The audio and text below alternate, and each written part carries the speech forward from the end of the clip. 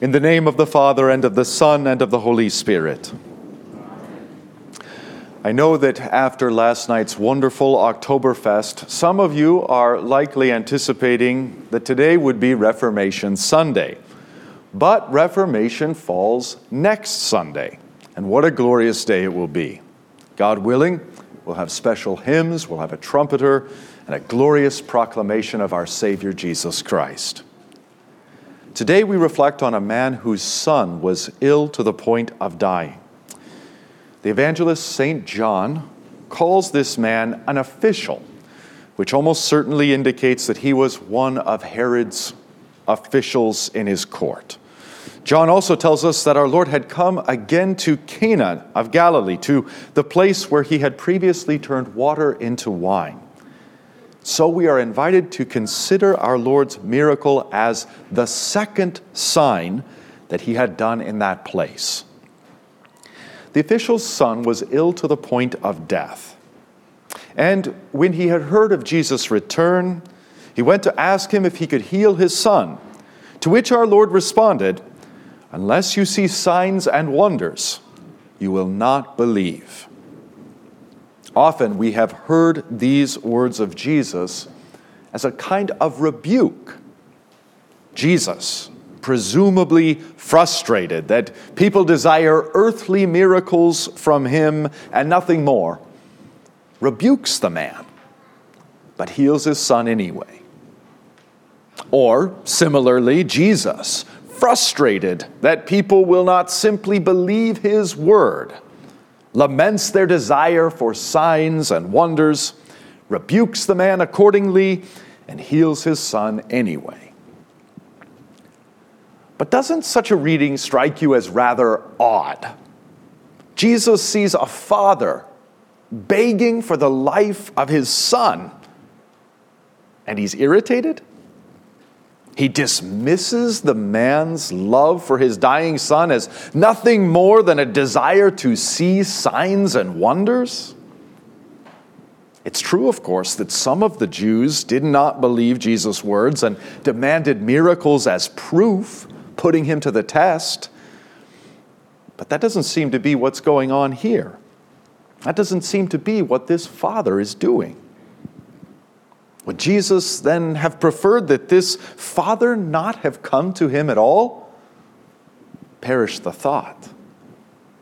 None of this really adds up. So what does our Lord mean when he says, "Unless you see signs and wonders, you will not believe"? It will help us to recall that at the end of John's gospel, John breaks the fourth wall, as it were, and gives us the reason and purpose for his entire gospel. He turns to the reader or hearer and says, "These things are written that you may believe that Jesus is the Christ, the Son of God, and that by believing you may have life in his name." These things are written. What things? If we go back just one verse prior, we'll see that John explicitly refers to signs. These signs were written that you may believe that Jesus is the Christ. And doesn't that sound very much like the words our Lord says to the Father pleading for his Son? "Unless you see signs and wonders, you will not believe." It's as if our Lord is saying, "Therefore, I will do this sign and wonder for you, so that you may believe." You, plural. Not just the Father, but those gathered around. Not just those gathered around, but this sign is written so that all of you, or to put it in Texan, all y'all, may believe that Jesus is the Christ, the Son of God, and that by believing you may have life in his name. Do the miracles that Jesus performs prove that his word is true and prove that he is who he says he is? Well, of course. How easy it would have been to refute Jesus, to refute the Scriptures, if his miracles had been fraudulent. But of course, there's even more to Jesus' miracles than mere proof. And that's why John calls them signs. In John's Gospel, a sign is an event or an occurrence that is revelatory. The more you think on it, the more it reveals. What does the first sign at the wedding in Cana reveal? When the bride and groom ran out of wine and Jesus turned water into wine for them.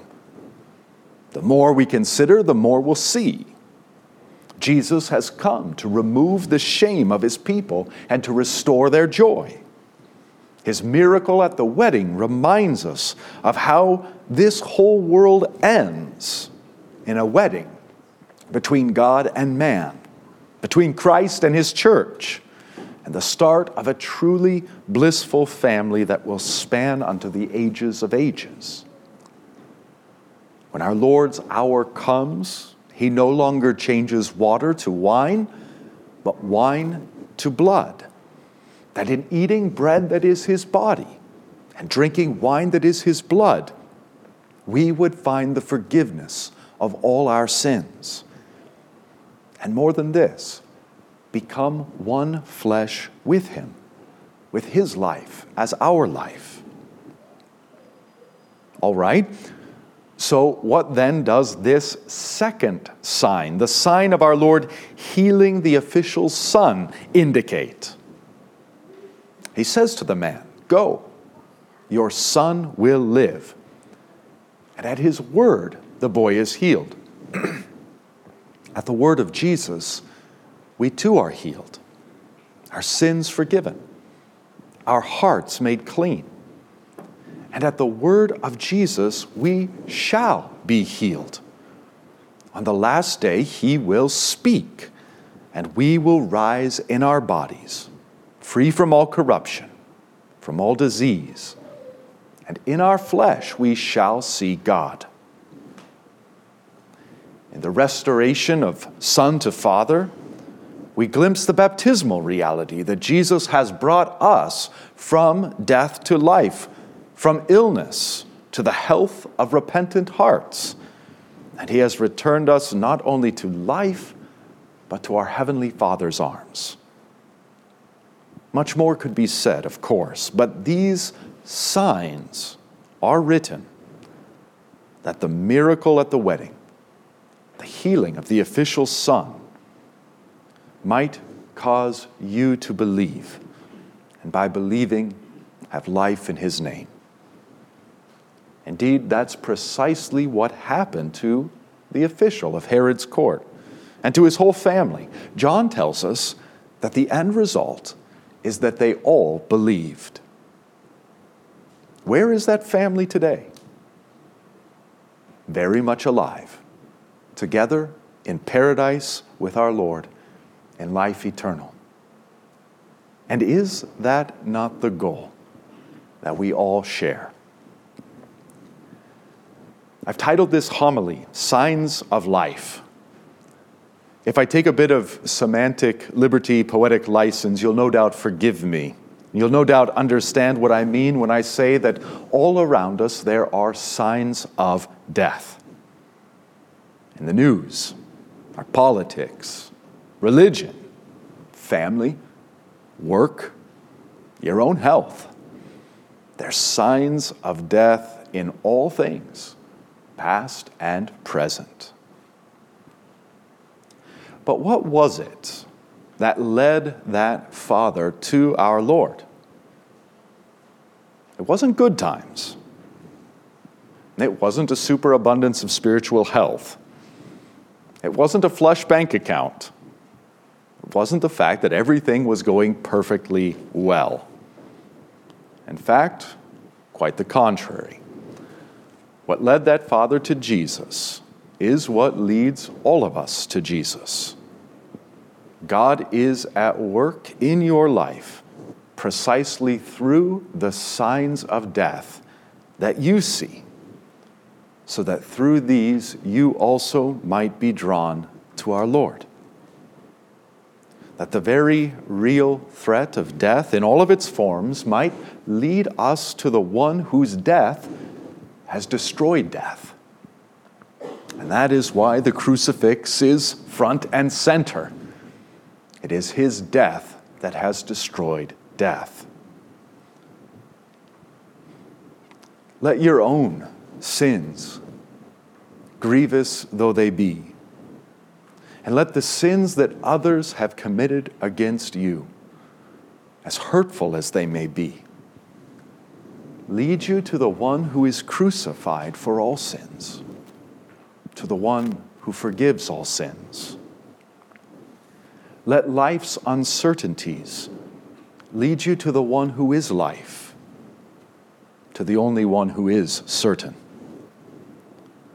Let your own unfaithfulness and the unfaithfulness of others around you lead you to the one who is faithful. Let all the lies of this world lead you to the one who is the truth.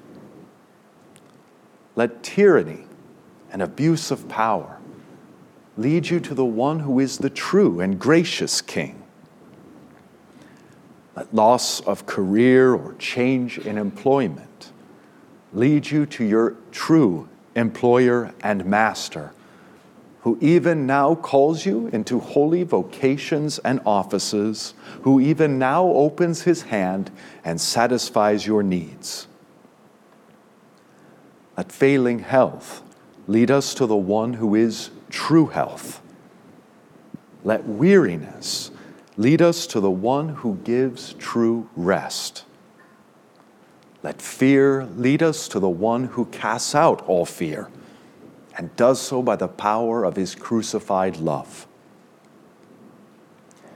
Will he who so loved you, that he laid down his life for you, not also work all things for your good?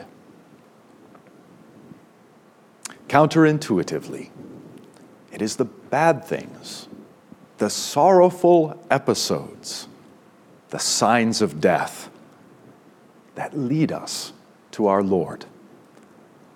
And it is our Lord who sets before us different signs: wine at a wedding and life for a son. Signs of life, that we too might believe and have life in his name. Today, a chalice filled with the wine of God's forgiveness and a foretaste of heavenly joy. A baptismal font filled with water that has washed you of all your sins and restored you to our Heavenly Father once and for all.